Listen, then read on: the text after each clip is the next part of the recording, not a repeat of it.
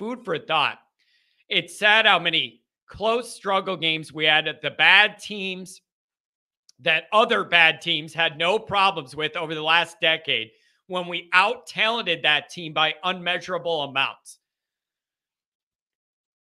I ask this all the time in my mind. I went through this with the Kelly era. It felt like every week that we would line up against a team that we all knew we had way more talent than, and there was no reason at all to struggle. And then we play like crap.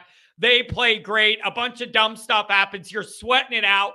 And then we end up winning by 6 at the end of the game. And we're mad about it, but at least we won. And then we move on to the next week. Over and over and over in the Kelly era, I always complained about that. The big game worries that you have with Kelly are the big game worries you always had with Kelly. And those were always going to be there. It's struggling against those teams you think you should be able to open it up on and empty out your bench on and beat their brains in it and be comfortable and all that. Why didn't that happen more with Notre Dame?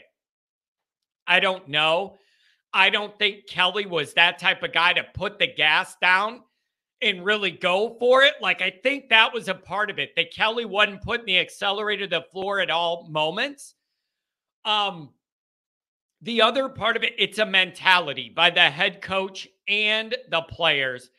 A mentality of just winning isn't enough. We're going to embarrass and kill somebody. That's a different mindset. That kill mode, more than just like, we want to win this game, but like that desire to embarrass somebody, the ability to embarrass somebody, pile it on, end it early, all that. And I don't think a lot of Notre Dame coaches or teams had that mentality. And then here's the other part of this. Is how much credence do you all give to the notion that every game that Notre Dame plays against one of these lower level teams or teams that are not thought of at the top echelon or brand name teams, how many of them, this is their Super Bowl? This is their Super Bowl. And you're going to get their best shot. Everything they have, every bit of energy, all the motivation, you're going to get everything. And then on Notre Dame's end, you're like, if I look at the schedule, this is like the 11th game out of 12 that anybody's excited about. Everybody's out to get Notre Dame. Like, how do you expect our guys to manufacture that energy that just naturally isn't there? It's easy to say you only have 12 games. You got to be there to play everyone ready. You got to be ready to go every week and all. That is easy to say, but human emotions are real. You can't manufacture a vibe that isn't there. All right?